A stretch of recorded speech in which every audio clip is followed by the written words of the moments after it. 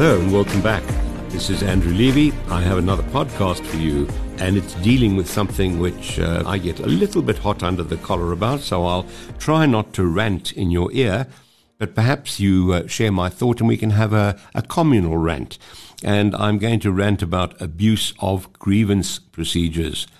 They're badly drawn, badly founded. People don't quite understand their history or what they were for, and they don't carry any notion in the procedure itself that it's not suitable for certain issues. Start with a bit of history. Why do we have grievance procedures?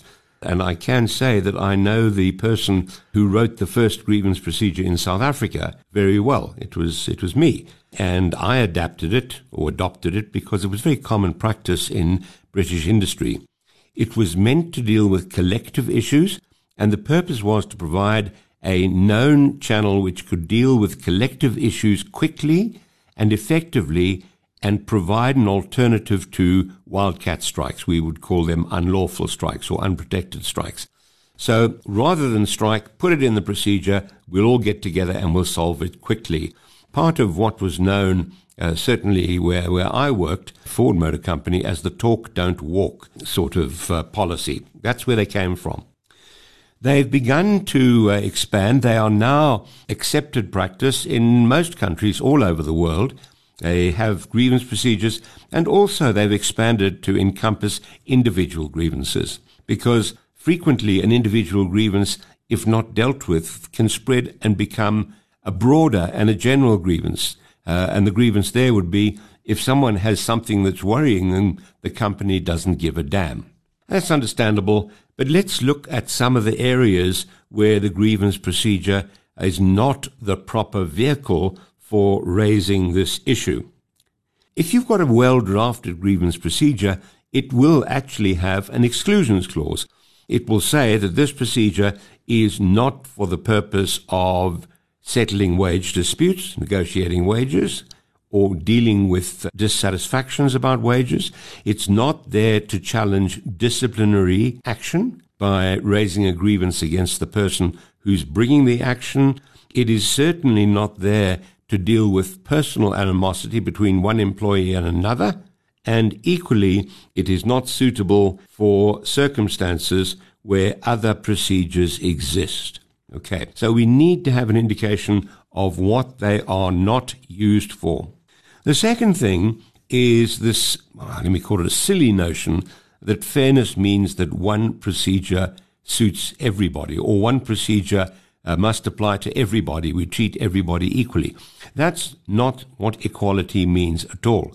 Equality means that we treat people in the same circumstance in the same way. And if you are in a different circumstance, then that justifies different treatment. Now, you don't, from a disciplinary point of view, treat a senior executive the way you would an hourly paid worker.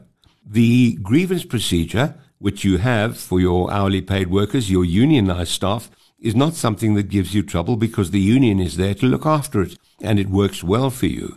But that procedure, again, would not suit the chief executive.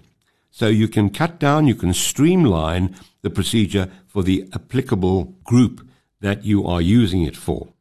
The next thing you need to be careful of is the use of these broad definitions, which say a grievance is any feeling of dissatisfaction. Well, I think you need some limitation to that, because that allows people to bring any grievance at all. So hopefully that's covered by your limitations clause. But the next thing you want to bear in mind is to perhaps relook at your grievance submission form and look at the space that you have undoubtedly got saying state outcome desired.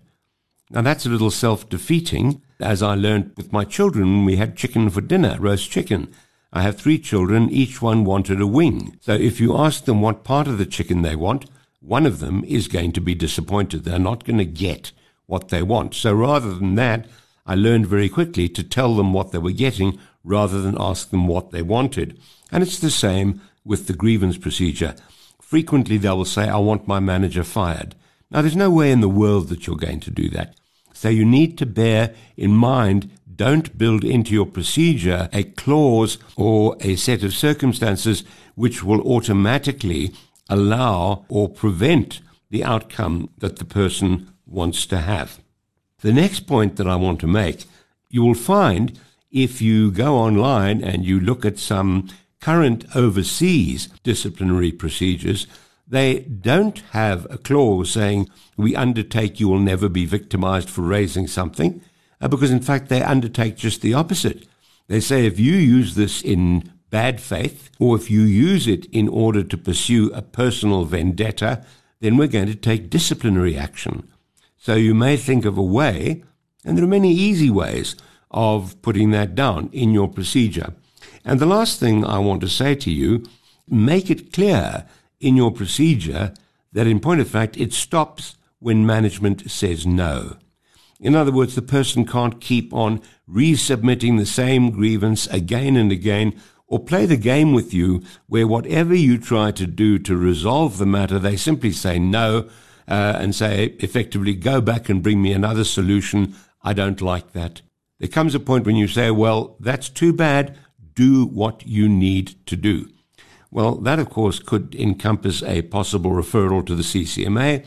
But once again, the grounds for referral are reasonably circumscribed, and I would have nothing to fear insofar as those are concerned. My final word, I think, is just to say, always take the grievance submitted for what it's worth when you get it and look at it. Don't merely reject it out of hand, because there may be a grain of truth in it. And certainly if it looks at anything like sexual harassment or bullying or racism, you just can't afford to let that one go. And if it does appear to be grounded, then you will do something about it. On the other hand, if it doesn't, then perhaps a short discussion with the employee concerned to explain what the grievance procedure is and isn't for will help you along your way. Some thoughts about a grievance procedure. Let me leave you with that. Once again, just to remind you, we're here, Andrew Levy Employment, to look after research, advice, and all manner of labor-related issues. And if we could help you, we would be delighted to do so. Have a look at our website.